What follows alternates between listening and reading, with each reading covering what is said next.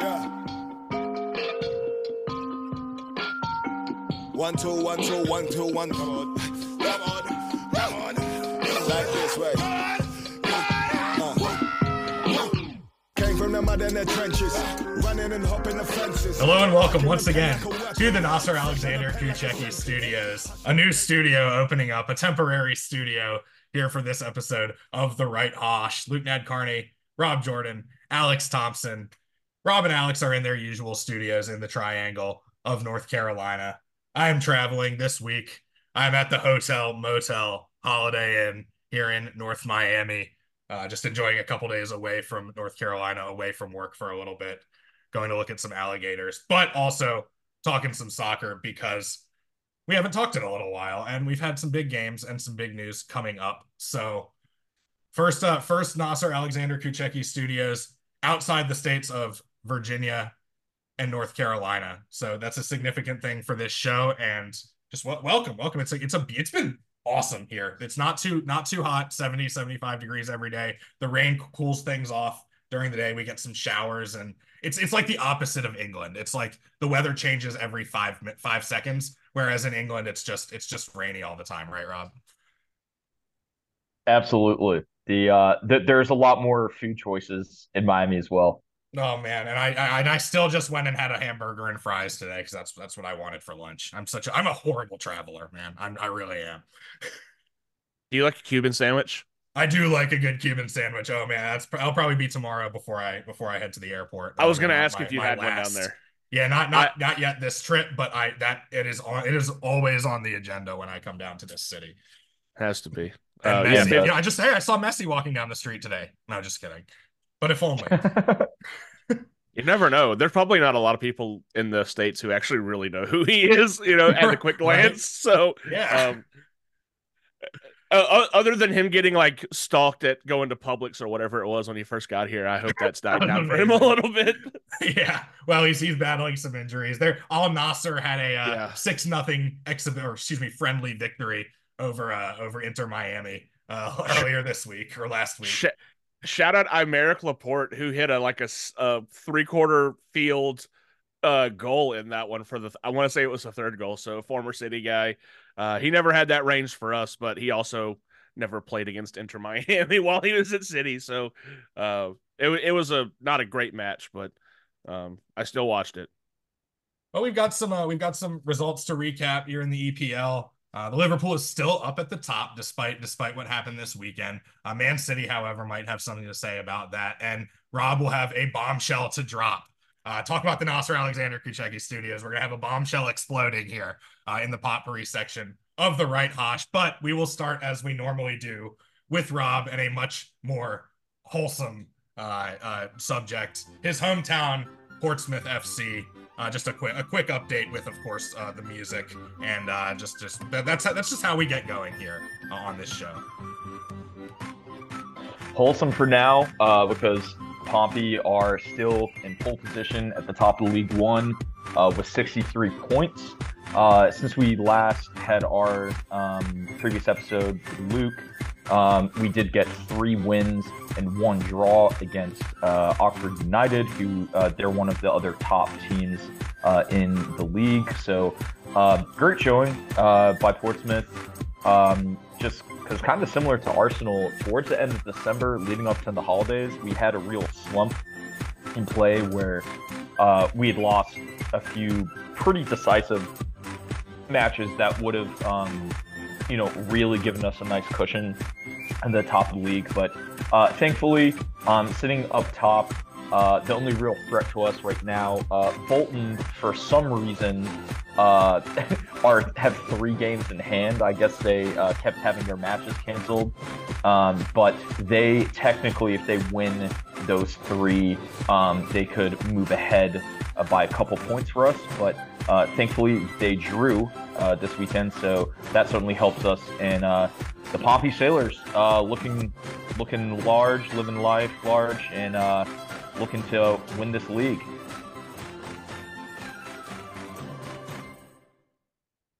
And we'd be remiss if we didn't mention the rivals, the Scummers of Southampton, play tomorrow against Watford in the FA Cup in the fourth round replays.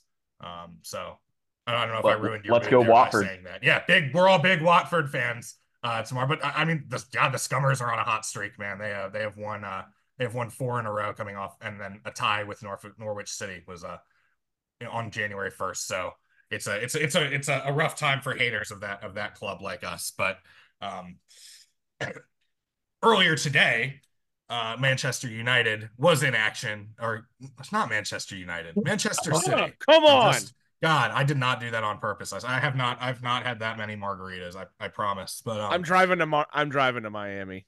God, Those are fighting words, Luke. have fun. I was gonna say have fun. 95 is a parking lot right now out here. It's okay. It's more time for the rage to be to build up. But yes, the citizens of Manchester City did play today against Brentford. It was a rocky first half, but this is the first time that Kevin De Bruyne and Erling Haaland have been on the pitch at the same time for a Premier League game this year. So I expected there to be a little bit of rust just as we work both of them kind of back in. Kevin De Bruyne has been working back in a little bit. This was Haaland's second appearance, but his first one, post rehab stint was about 10 minutes or so just to let the hair flow. City really struggled in the first half, not with getting good opportunities, but finishing opportunities. Flecken for Brentford once again just played out of his mind.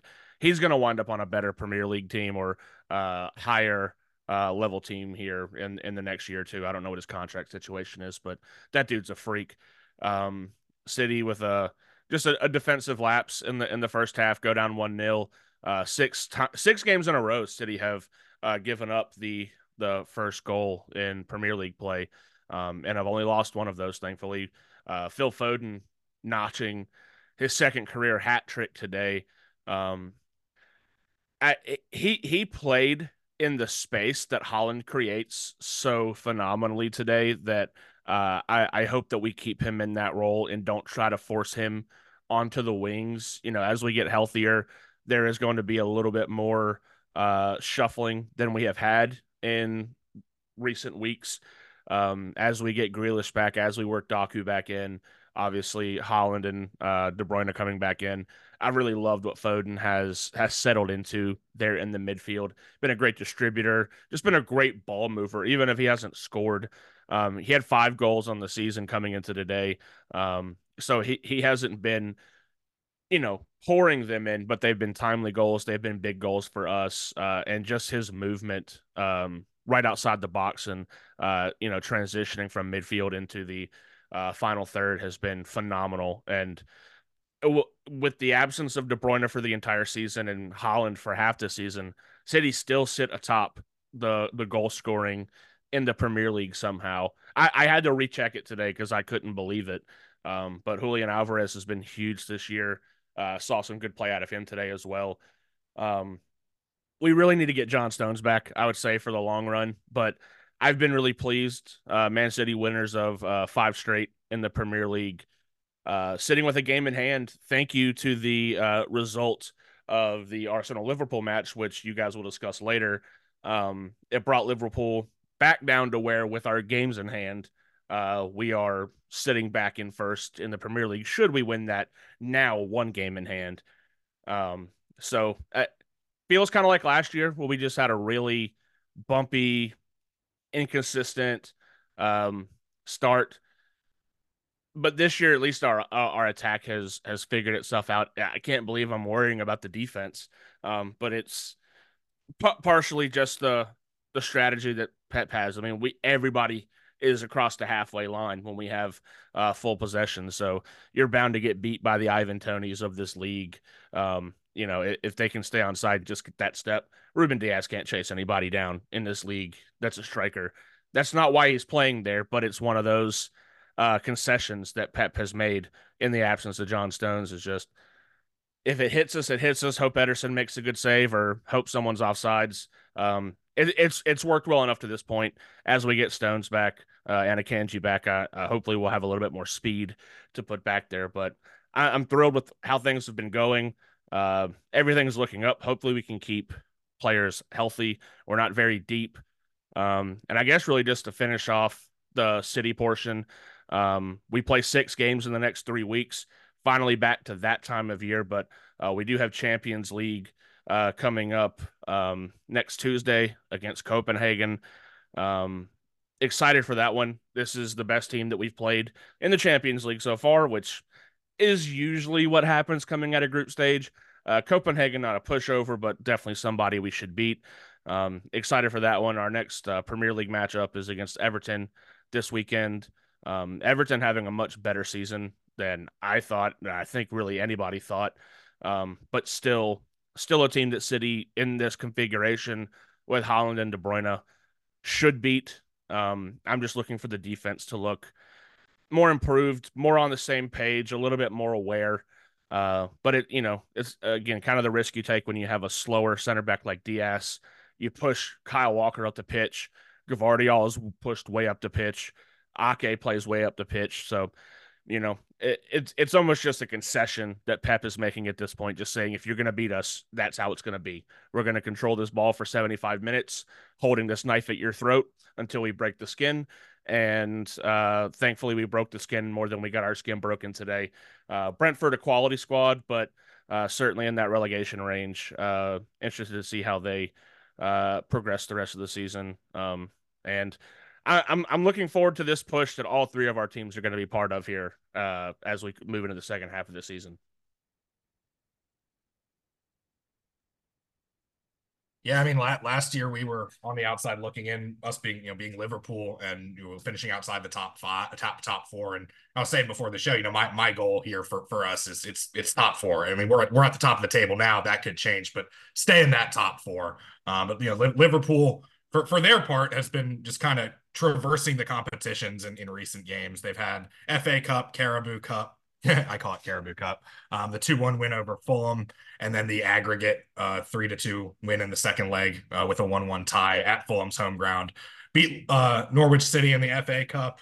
Beat Chelsea 4-1 in regular EPL play, and then of course it all came crashing down yesterday afternoon as I sat in Mikasuki Indian Casino and sipped some Pepsi and watched the Reds just kind of a listless effort on the attack and a lot of defensive lapses that just really did us in kind of from the beginning. And Arsenal played really good football, but Virgil van Dijk made interesting comments today about he just kind of got on the mic and was like that was largely my loss, my responsibility.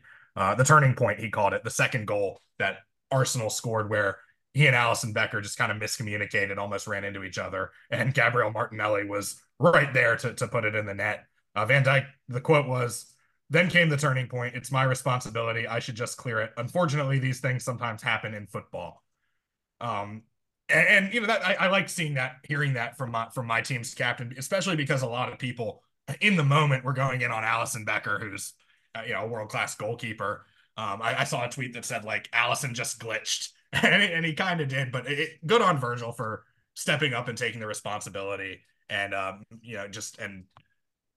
doing what a captain is supposed to do across any sport. But in terms of health for the Reds, things got a little bit worse before that Arsenal game as Dominic Szoboszlai was ruled out the day before the game, didn't even make the trip. And that's just another strong, solid contributor that the Reds are going to have to deal with the absence of for I'm not exactly sure how long, but they're gonna take it a little bit slowly, and that's of course with Mo Salah still nursing the injury that he suffered during African Cup of Nations, which he would have been gone anyway playing for Egypt, but now you add that to the mix, and it's just been a little bit of a weird stretch for Liverpool in the wake of the news about Jurgen Klopp leaving at the end of the season. I'll touch a little bit more on how I want things to set up for the new manager a little bit later in the show, but it's concerning for Liverpool with the amount of injuries we've had. He said not in the game he was fine, said Jurgen Klopp about Szoboszlai. Then after the game he felt it slightly, so he had to look at it, and there was now no chance for him to be involved in the Arsenal game. And that was the last update that was given. I kind of am of the opinion that if there was good news to share, that it would have been shared already. So already have to make up for the absence of Mo Salah, and now you've got to make up for the absence of a guy who had really been contributing on the attack, since the calendar flipped to 2024. Yeah, I definitely got to say that was a big blow for you guys because Szoboszlai, he is such a change of pace player. He really controls that midfield, not just in terms of possession, but he can really, really impact that game. Just from kind of like a field general perspective, he's not afraid to shoot, take his own chances, but he's certainly kind of similar role to what Salah was doing before he went down with the injury. He can certainly be that facilitator of the attack. So, yeah, I mean, definitely, as you mentioned, Luke, very chippy match between Liverpool. Arsenal had a total of 6 yellow cards, if that says anything. Liverpool had the four, two of them going to Kanate, who that turned to a red card in the 88th minute, which kind of sealed the deal there um, for the Reds. But in a tough environment like the Emirates, especially after our previous matches before or right around the holidays, this was a must-win match for Arsenal. I know we had talked offline about I'd said specifically that if Arsenal does not win this match at home versus Liverpool, our season's done. We'd sure give it a fighting effort, but when you're going head to head against one of the other title challengers, you have to collect those points there. So, very very happy with the performance there against Liverpool. Bukayo Saka getting on the score sheet very early on. Nice, just classic Saka. Beautiful setup by Odegaard from the midfield. Caught Kai Havertz in full stride. Havertz fancied himself, ripped a shot at the net, and lo and behold, the ricochet right there, Bukayo Saka in the box, and that's it. And that's more of what I've really been harping on Arsenal for us to do. We do get the reputation that we're gonna walk it in and we take one too many two touches and passes in the box. Sometimes you just gotta go for it, rip it, and confidently your teammate's going to be right there to pick up the rebound. So definitely a great team effort there for that first goal. And then magical Martinelli, 67th minute. Again, kind of to your point, Luke, I'd say that was more, Martinelli, credit to him for staying on the ball, playing until the whistle's blown. But Virgil and Allison having that miscommunication, which was a very costly one there. But just being, the constant threat, ball hawk, poacher that Martinelli is, he's that thorn in your side, that nuisance that no team wants to play against. And he certainly let that gameplay come out there.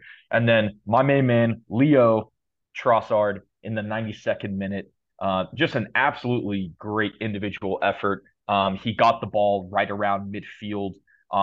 He's got two defenders on him. He dribbles around them with a beautiful behind the back cut. And then it's just a foot race. You can see him doing the mental calculations. The closer he gets to the goal, where's my support? Where's my support? Oh, wait, there's no support. All right, I'm just going to go for it. And I mean, I knew he was good at the near post shot, but nutmegging one of the best goalkeepers in the world, that's a nice cherry on top, and great morale for the Gunners going out like that at the Emirates. So very happy with that fixture. Just to go back real quick, around the holiday, or sorry, go ahead. Just before I just want to, I think the consensus, I think this is even there among Liverpool fans, is that Arsenal won this game. I know I've been talking about how bad Liverpool played, but Arsenal still went out and won this game. Like, Liverpool didn't lose it. Am I correct in saying that? Oh yeah, absolutely. And I'm glad actually you brought up that point because the first half absolutely dominated, and the goal that we gave up was absolutely pathetic. There's no excuse for it. So I think we kind of trade oopsies, where for you guys, the second goal that was conceded between Virgil and Allison, for us, the one goal we had between Raya and Gabrielle in defense, that was, I mean, that should not have happened at all. Like it was some like bush league bullshit, to be honest. But no, I mean, we came out, punch him in the mouth, and we were ready to go from the beginning whistle. So it's certainly going into halftime. Um, you know, the dressing room was certainly tense. I know Arteta said that in his press conference post match. That conceding that goal literally right at on the stroke of halftime after we'd fully dominated the first half, going in 1-1, it lit that fire, and I think that our team showed the championship mindset. Again, it was a scrappy game, as I mentioned before, 6 yellow cards on Arsenal sides. Um, and we're down a few players as well, but just really showing that tenacity, that like, hey, we're here to stay, we're here to compete for that Premier League title. And yeah, I fully agreed that Arsenal certainly won this match. And now between FA Cup and Premier League competition, I think that puts us both at one win, and we had one draw against you guys at when we went to Anfield. So looking pretty even. Looking forward to what the title race has in store for us. Yeah, I mean, last year I wasn't really a part of this. I kind of was resigned to the fact that we weren't going to finish top four. So I'm really looking forward, as the basketball season slows down and we get into a little bit of a lull in sports in the spring, for this to just pick up, because it's just awesome to be able to, I got on a plane Sunday morning, got down here, and was still in time to watch the game, this game. And it's just, soccer is such a viewer friendly sport here in America for people of our demographic who, usually get up earlier in the morning and have to go to work. And like, but on the weekends, you're like, all right, I'm awake at 8 and there's soccer on. I can just roll out of bed and put it on. And it is gonna. I'm just looking forward to be actually Liverpool being in the mix this year, despite this effort on Sunday, which, like, everybody has bad games, right? I just wish it didn't come against a team that, one, I have a podcast with a fan of, and two, in one of those top of the table clashes. We've had games where we haven't played as well and come out and won, but you can't play your B game, or really even a B plus game, and not saying Liverpool did that in Emirates Stadium and expect to come out with any kind of points. Yeah, I mean, like you said, like it's tough no matter what. But at the end of the day, you've got one on us, we've got one on you, and like that's just what it is. Especially when you're at the top of the league, you're gonna have those clash of titans moments, and ultimately the team at the end of the season that comes down to it, they're the ones that generally rise to the occasion more often than not. So, still a lot of footy to be played this season.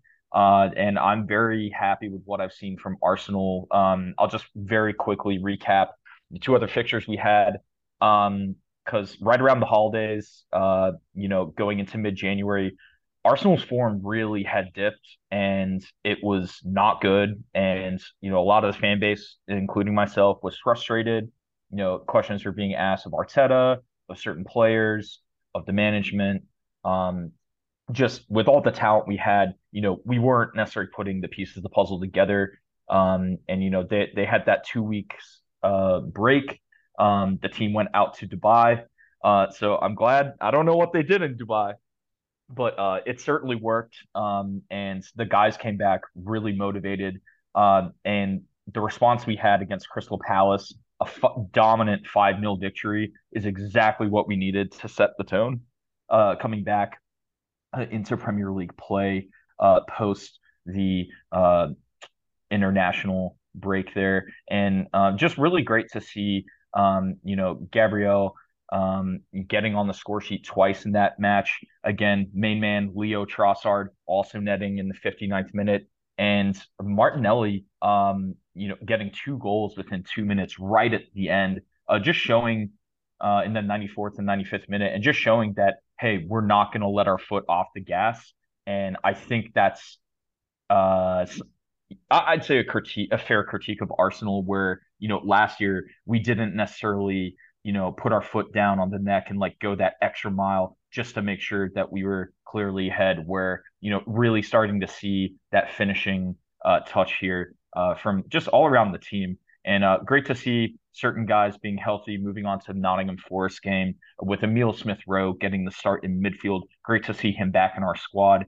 And going to the Nottingham Forest ground and getting a 2-1 victory. That was our bogeyman game. If you flash back to last season, Nottingham Forest, our loss there was what cost us the league and flipped it in Man City's favor towards the end of the season. So a big moral victory for the guys getting that, and then going into the Liverpool match, which I would say Arsenal thoroughly dominated. Liverpool played decent, but just it's a lot of great momentum for the Gunners, and we're going to have a tough uh, run here coming up with West Ham away on February 11th. Then we get Burnley at home and start Champions League play against Porto towards the end of the month, as well as Newcastle. So strong stretch of games. I think the Gunners are ready, but really glad to see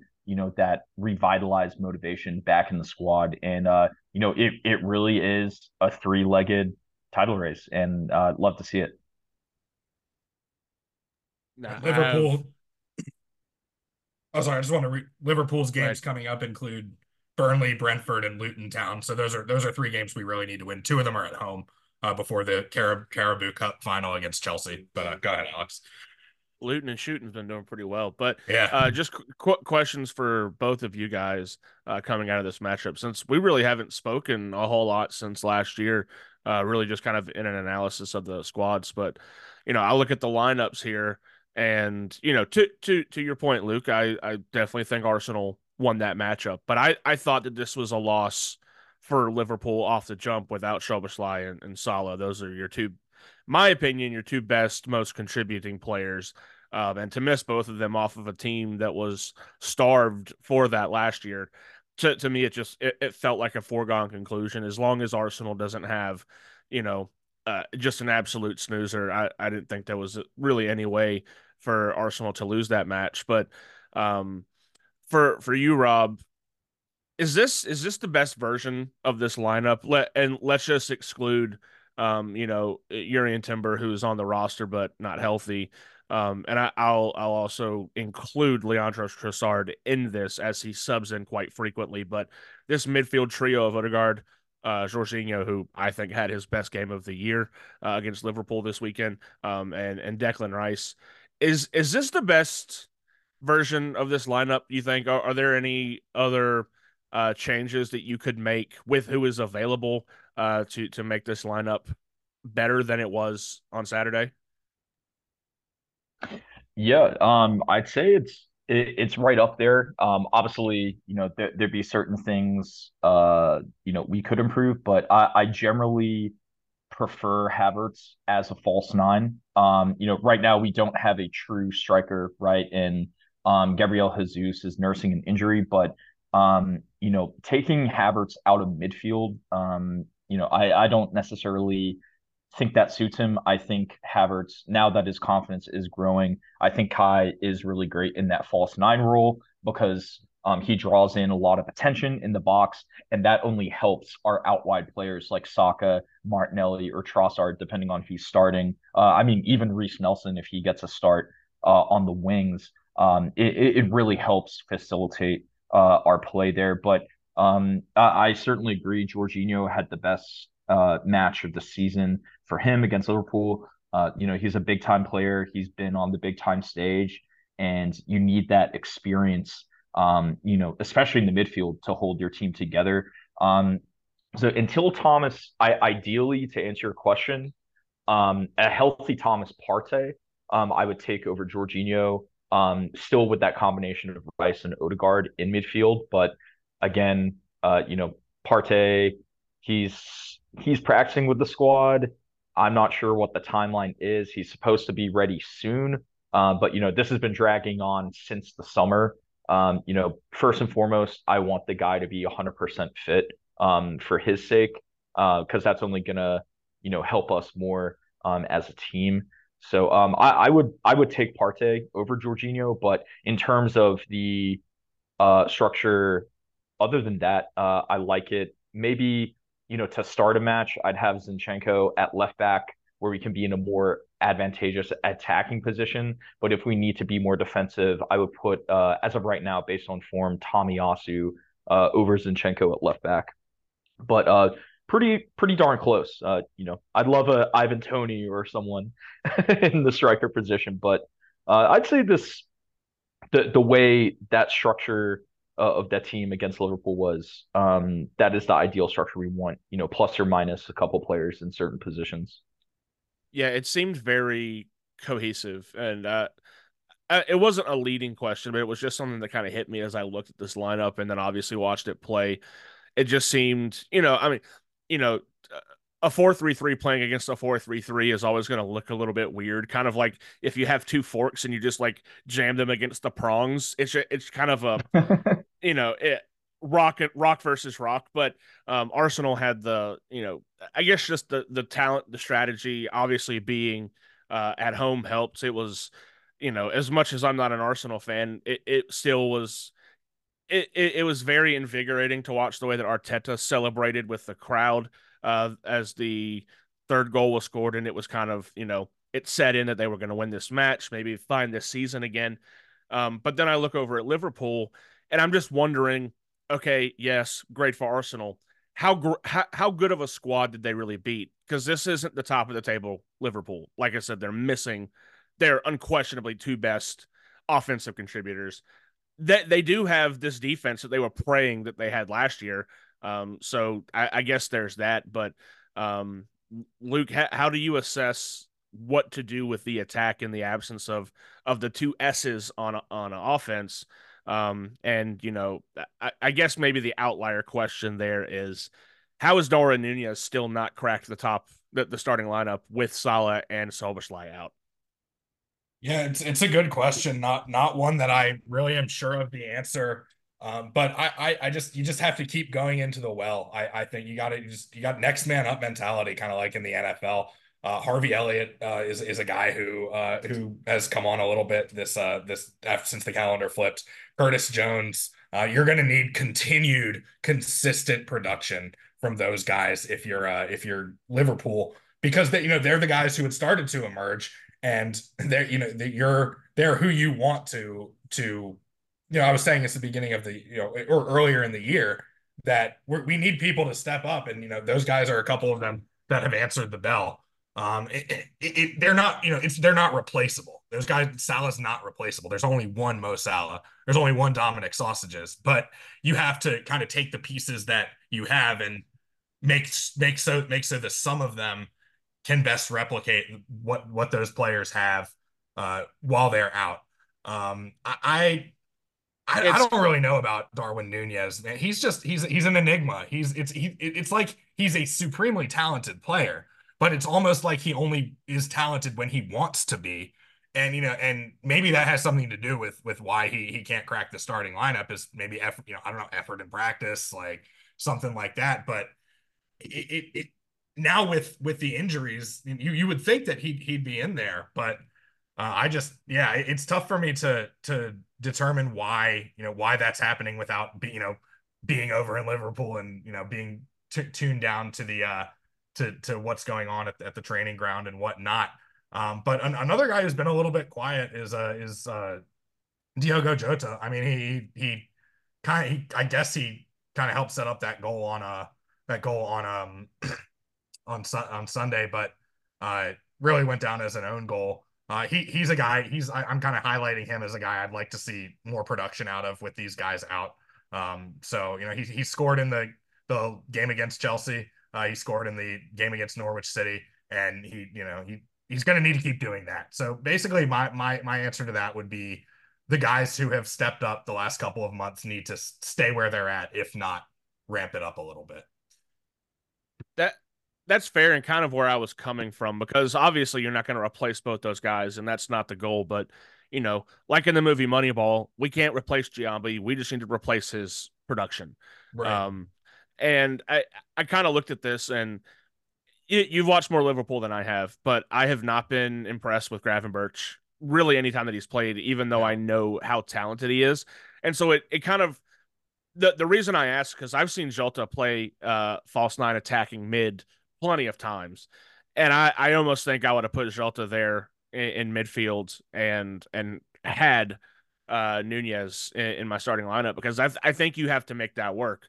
You don't know how long Salah's going to be out. You don't know how long Szoboszlai's going to be out, but I think it's high time to just make Nunez work. And this being jerked in and out of the lineup, I'm sure does not help. It's warranted. Don't get me wrong, but I just don't think it helps get him used to that consistency.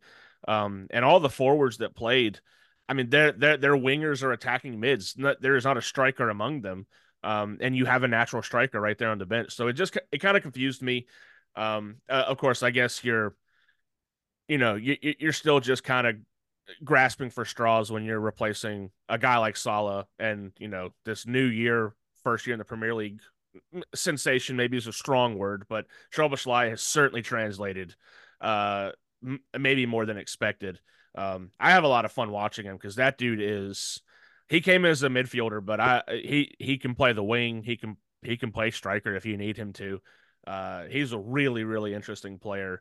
Um, I wish this game had been more interesting. I was a little bit let down by Me just the too. overall quality of the matchup, but yeah, it's interesting because I look at this and I'm kind of sitting here like it's nice to see these other teams. Not that I hope anybody gets hurt. Obviously, I don't want Salah or anybody getting hurt, but picking up knocks here and there and missing time, I'm fine with. Because City has had to go through it the entire year and managed to stay up here. And I'm just curious if Arsenal and Liverpool are capable of missing big players and keeping their spot. It was the issue that I saw with Tottenham early. I think the depth at Arsenal and Liverpool are better, but if Arsenal were to lose Odegaard or Declan Rice, Saka, and then Liverpool lose Salah or Szoboszlai, how do they replace that? Can they win mid tier and above games reliably without those guys? And I'm interested to see what that answer becomes. I don't take these games, these top of the table games. I honestly I never care what the outcome is because what makes the league is whether or not you beat the Fulhams and the Wolves, or if you're losing a game there, drawing a game here. That's what loses you the league. It's not did we lose to Liverpool, did we lose to Arsenal? It's did we lose to Everton, did we lose to Wolves? That's what costs you the league. Yeah. Not anyone in particular. That is just what costs you Premier League That titles at the end of the year. that's the reason So that Liverpool wasn't in the top four this past season. Literally the exactly. reason.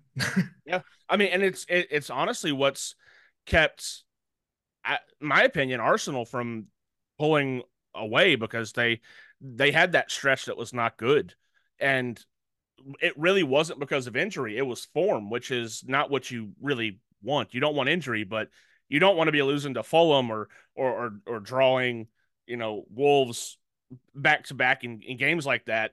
If it's not because of injury. So I think these games are just fun. They're fun to shit talk when it's versus your buddies, but I just don't think these particular matches are what determine the Premier League. It's do you handle your business with the teams you should be handling your business with? It's kind of like college football, or excuse me, college basketball. Duke, North Carolina was this past weekend. North Carolina won, but Duke's not going to miss the NCAA tournament because they lost in Chapel Hill. Same kind of Exactly. thing here. Yeah, it doesn't And count against you. a guy I haven't even mentioned yet who hasn't scored in almost 2 months in Premier League play is Alexis McAllister. He's been almost invisible through these last couple of months of play. He was an offseason acquisition. He was somebody who was supposed to make this team markedly better, and he just hasn't really been doing that the last couple of months. So just to add on to the previous question you had, that's a guy who needs to get his head out of his ass too. Yeah, I mean, to be fair though, like players go through lulls and peaks, and sometimes especially when it's a team sport, right? Like you can afford a guy can go through a slump, but as long as someone else, in that midfield, for example, steps up, they become that guy that, really studies the midfield or, the attack or the defense, whatever it may be. But like, yeah, I mean, I think to your point, Alex, like it really is about taking advantage of those matches against Everton or Wolves or a Nottingham Forest, like games you're supposed to win for sure will cost you the league.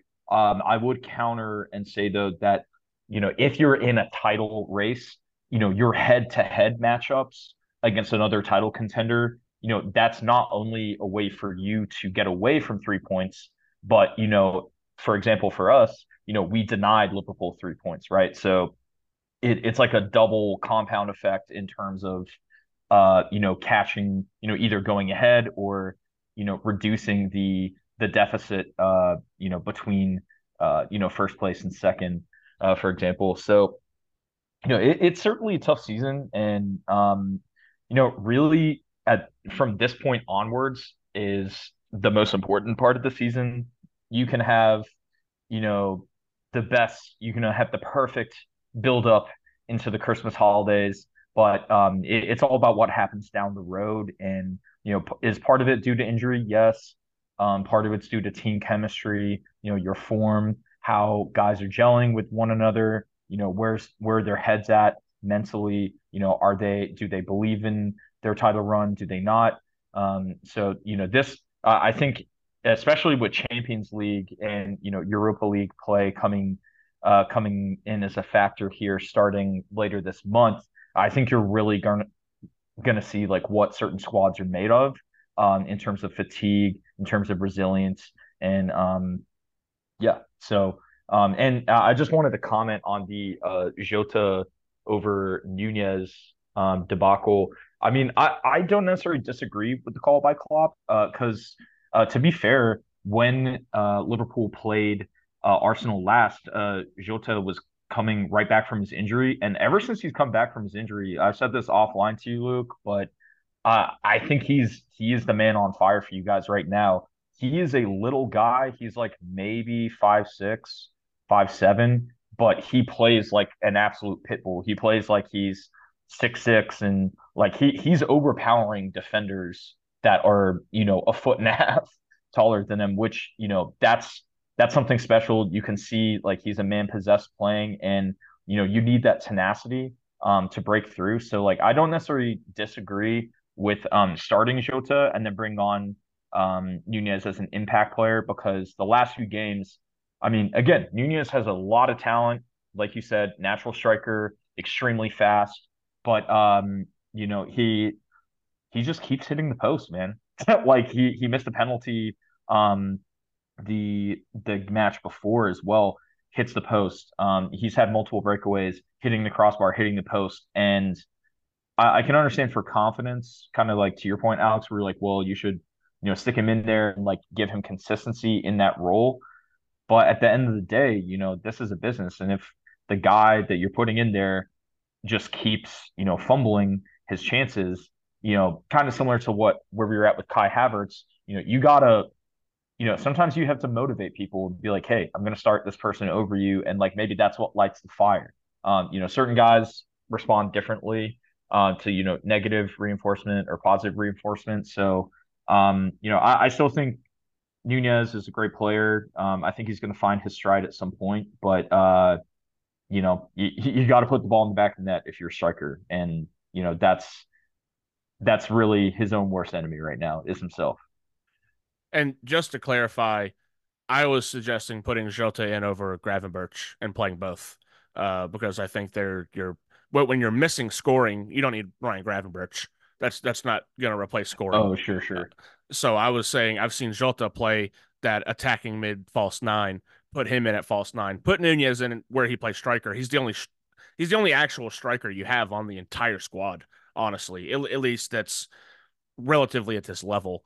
But your points are definitely well heard. He's kind of Nunez, I would kind of put in a very similar category, like you said, with Havertz of they almost just have the yips. They're in the right positions. They're doing a lot of the right things, but they, just don't know how to finish their dinner consistently. And I think the only way to make it worse is to let them sit there on the bench and think about it. But I guess sometimes it's like, okay, just take this one off, clear your head, you know, play from the stands. You see it in basketball. A lot of guys like to come off the bench as a sixth man, just to get into the flow of the game a little bit better rather than just starting right away. But um, that this is only in a world where sausages and Sala are both missing. I just don't think they did enough to replace or attempt to replace the goal scoring contributions that you're missing off of both of those guys. And Gravenberch certainly wasn't what I would have done in order to help replace the production. Sure, that's fair. I think I'm just worn out of hearing about my team's woes for one show. So that is Before we, I want to lob a question in here before Rob breaks the I ceasefire. know I was very excited about this news we're gonna get. I just want to I want to ask both of you guys, is this just it's just a 3-team race, right? They're like Villa is good, but they're not win the Premier League good, or what are your guys' thoughts on that? I've said it before on the show. I don't think they are a title contender. They're the only true dark horse contender, I would say, for the title. They're not too far behind.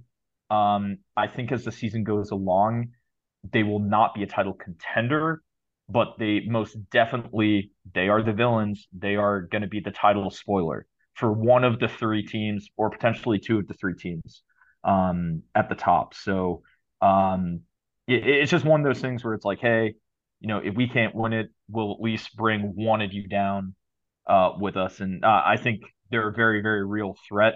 But the further the season goes, I think that Villa will, there will be separation between third and fourth for sure.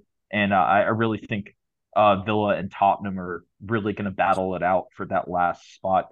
Manchester United are creeping back up again, but they've got a ton of their own problems happening. So I really think that fourth spot's going to be very, very tightly contested between Villa and Tottenham Hotspur. Yeah, I agree. I think I'm just looking at the goal difference between a lot of these teams. You've got Liverpool with a plus 30, Man City plus 29, Arsenal plus 25. Those are the only three teams in the EPL right now with a goal difference above 20. And Arsenal and Liverpool have each only given up 25 goal or 22 goals. Man City's given up 25. So it's these are the teams with the probably the best defenses. I mean, and defense wins ball games, even in soccer. I think more often than not. Man City's red hot. They're 5 out of their last 5. Liverpool 4 out of their last 5. But looking down the table, just looking at the streaks, these are the only three teams that stay really consistent at the top. Villa has mixed results in its last 5 games: 2 draws, 2 wins, or excuse me, two wins, 2 losses, and 1 draw. Tottenham 2 draws, 2 wins, 1 loss. Man U 3 wins, 1 loss, 1 draw. So I haven't seen any of these teams that we mentioned in this second tier really put it together to make a push at our 3 teams. Yeah, I agree. I just wanted to get the opinion. And also, I don't know if I've ever seen this. The entire bottom half of the table, their last result was not a win. I don't think I've ever seen that before, but draw or losses for literally the bottom 10 teams. So I guess you're there for a reason. Cut their lives into pieces. That was their last result. Yeah. Old Papa. But yeah, so I guess we're ready for Rob to invalidate a ceasefire here. So Okay. I hope you guys are sitting down for this news because it's going to be brutal once you hear it. Again, big asterisks here. This is speculation, but, you know, the conspiracy theorist in me, it's, you know, I'm like Charlie from Always Sunny.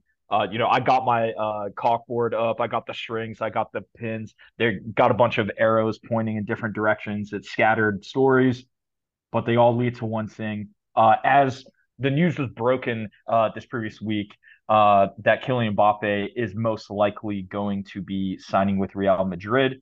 That's been on the talks for a while, right? Where the last 2 or 3 seasons, he was just basically trying to get out of his contract with PSG, and he decided to stay at PSG to play out his contract, but we certainly know he's heading to Real Madrid. However, where the bombshell news is coming in, obviously, um, you know, Killian did these rumors started swirling this week. The week prior, Klopp saying that he was stepping down from Liverpool, and I do believe him when he says that, hey, I'm not gonna, manage another Premier League team. I'm stepping down for Liverpool, which I do genuinely believe that. You got to understand that he has won the Bundesliga with Dortmund. He has won the Premiership with Liverpool. He has not been a coach in La Liga. And Carlo Ancelotti's contract with Real Madrid, it did get technically extended through 2026. But before that, his contract was supposed to run out this summer as he was set to be the new Brazil coach. My bombshell breaking news conspiracy theory is that Klopp will end up going to coach and manage Real Madrid. Kylian Mbappe has been quoted before. It was last year when all this other speculation was going on, that the one manager he really wants to play for is Jurgen Klopp. So that's why, this previous summer, there were a lot of rumors swirling about Kylian Mbappe to Liverpool, Kylian Mbappe to Liverpool, which, I don't think it was necessarily the team that Kylian was trying to go for. And, maybe there were some offhand conversations that Klopp was saying, like, hey, I am going to be dipping out of here, but I would love to be your manager and for you to play with me. And unfortunately, for every other European football club, if Klopp is the manager with Mbappe as a striker, amongst the other great talents, Klopp has been mentioned as saying that he would love to coach Jude Bellingham as well. All the things are adding up, unfortunately, and we could have this generation's version of Los Galacticos with Klopp at the helm. What are your guys' thoughts? Never thought of it, but it makes a lot of sense. I mean, this is a relationships business. Sports is a relationships business.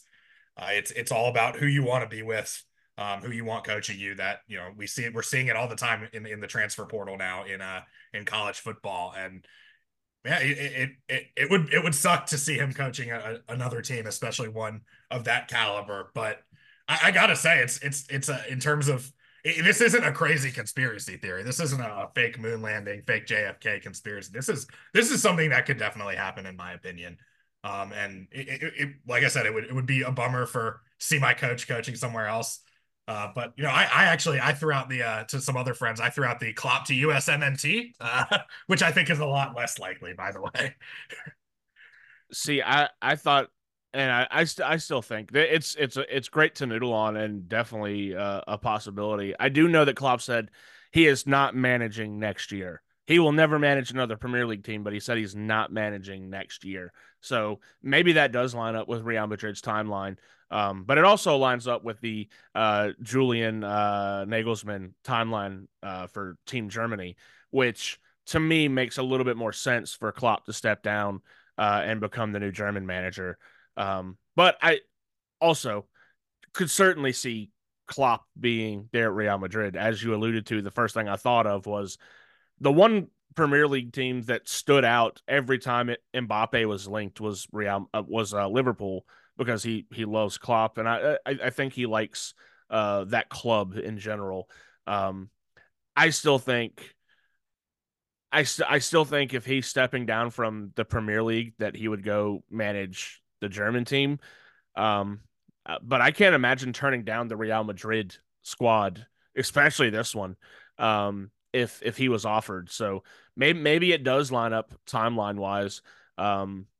This is going to be one of those things where I need to see him have a press conference before I believe what he's going to do next. I need to see him with the Real Madrid badge on his hat there before I even believe it's there, just because of all the random rumors that go around. But I think we're probably all in agreement that he's not done managing. He's just done managing against Pep Guardiola. Yeah, this is Well, Urban Meyer stepping down from Florida for health reasons. And Ohio State. yeah. I mean, that's the other point you touched on Pep as well, where you also got to realize Pep mentioned in a press conference when he was asked about Klopp stepping down, Pep said that Klopp has been his greatest rival. And, head to head, they generally have a there's a lot of parity in their respective records head to head, through the Bundesliga, through the Premiership.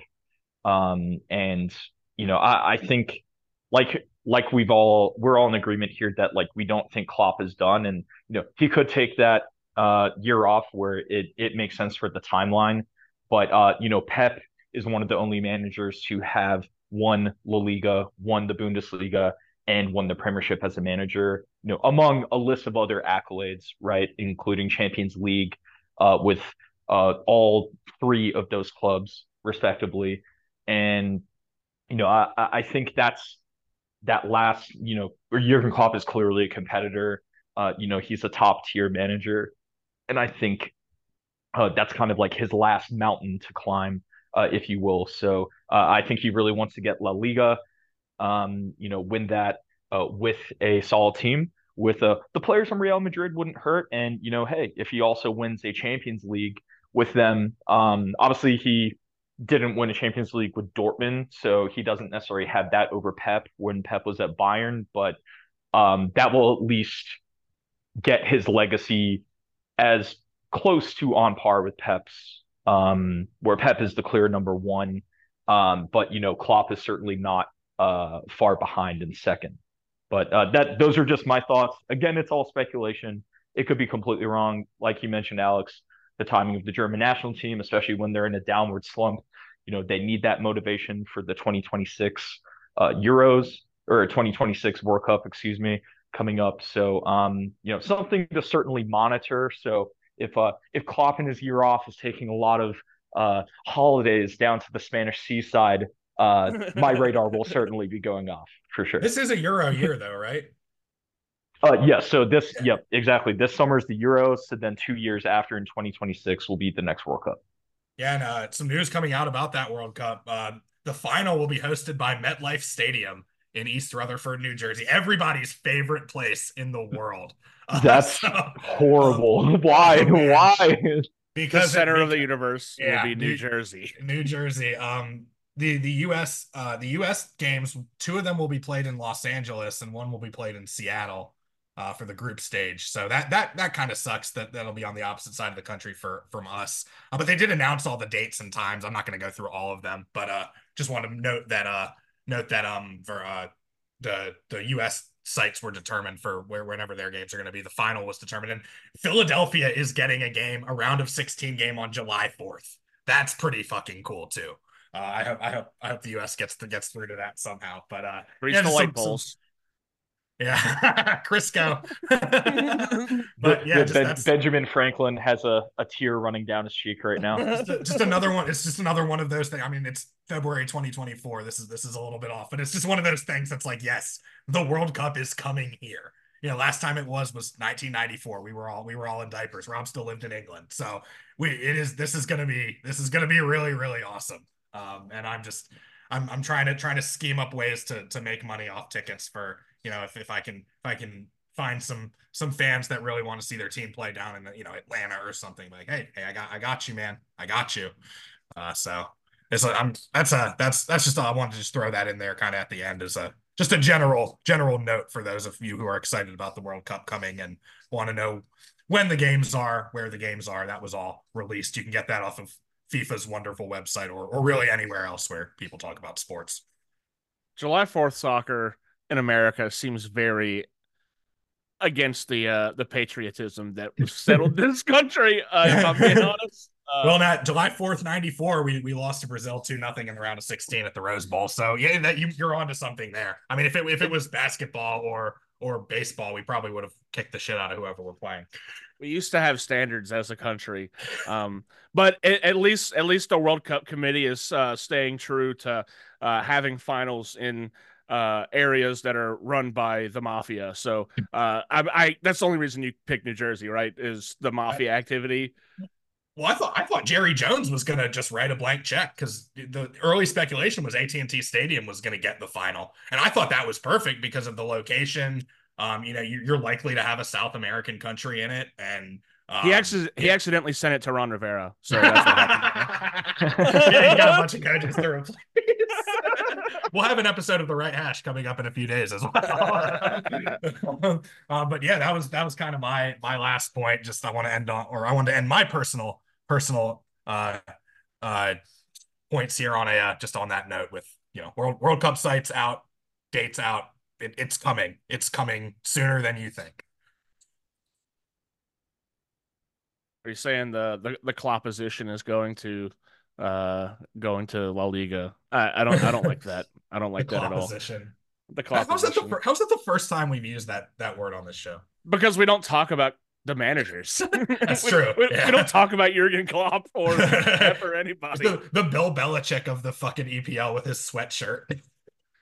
Yeah, he's got nicer teeth than Bill, which is, I mean, not hard to do. They're maybe not as weird as Bill, but they're better. Yeah. Oh man, I enjoyed this. I appreciate y'all accommodating me on my vacation. Just being a fucking hedonist here, skipping work for a couple days, but just want to go through the matches for this coming weekend. It's a full slate.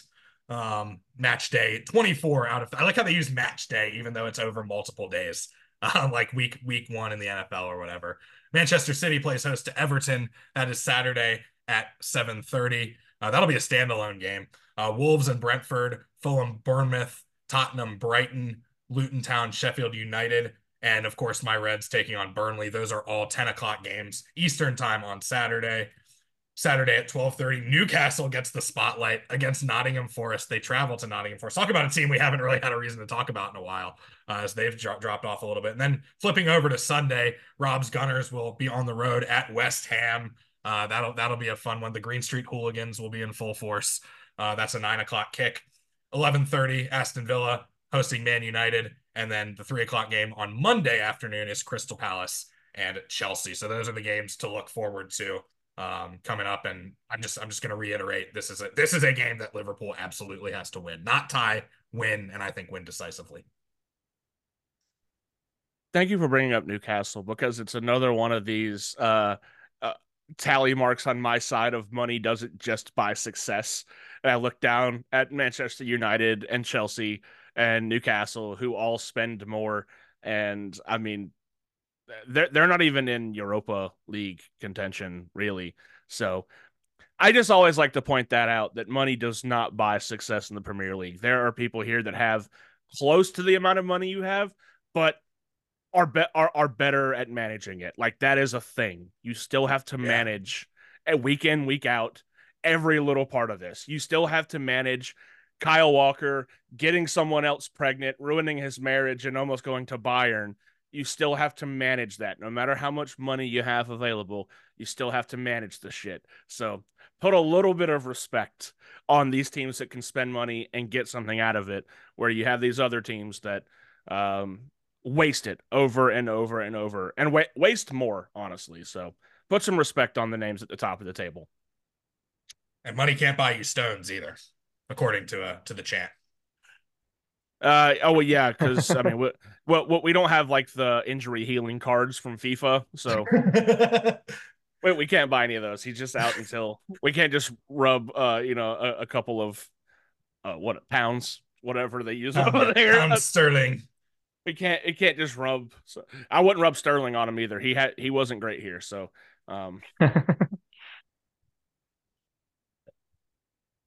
Absolutely. Definitely must win matches for all three of our clubs coming up. I know for us playing West Ham away, that's going to be a big match this weekend on Super Bowl Sunday. So Hopefully the timing of that, yeah, it looks like it's a 9 a.m. match. So I'll be able to watch that and then get my Super Bowl food ready and go to an awesome Super Bowl party. And hopefully, we kick it out of the park. Rob, who And you there, picking? Super We're Bowl, not gonna- yeah. I would love to see the Chiefs lose. I'll just put it that way. there you have it. That's Okay. our first Super Bowl pick. You gotta stay tuned to the football show for me and Alex and stuff. That must be how they pick soccer matches. Just who I would like to see lose.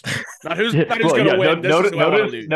notice I said I did not want the 49ers to win. I just want the Chiefs to lose. So I'm petty over here. I don't need you to win. I just want Kylo Ren to lose. Yes. Yes, indeed. Well, there you have it. Rob Jordan is picking against the Chiefs. He is not picking the 49ers. He is picking against the Kansas City Chiefs. Rob, of course, a Pittsburgh Steelers fan.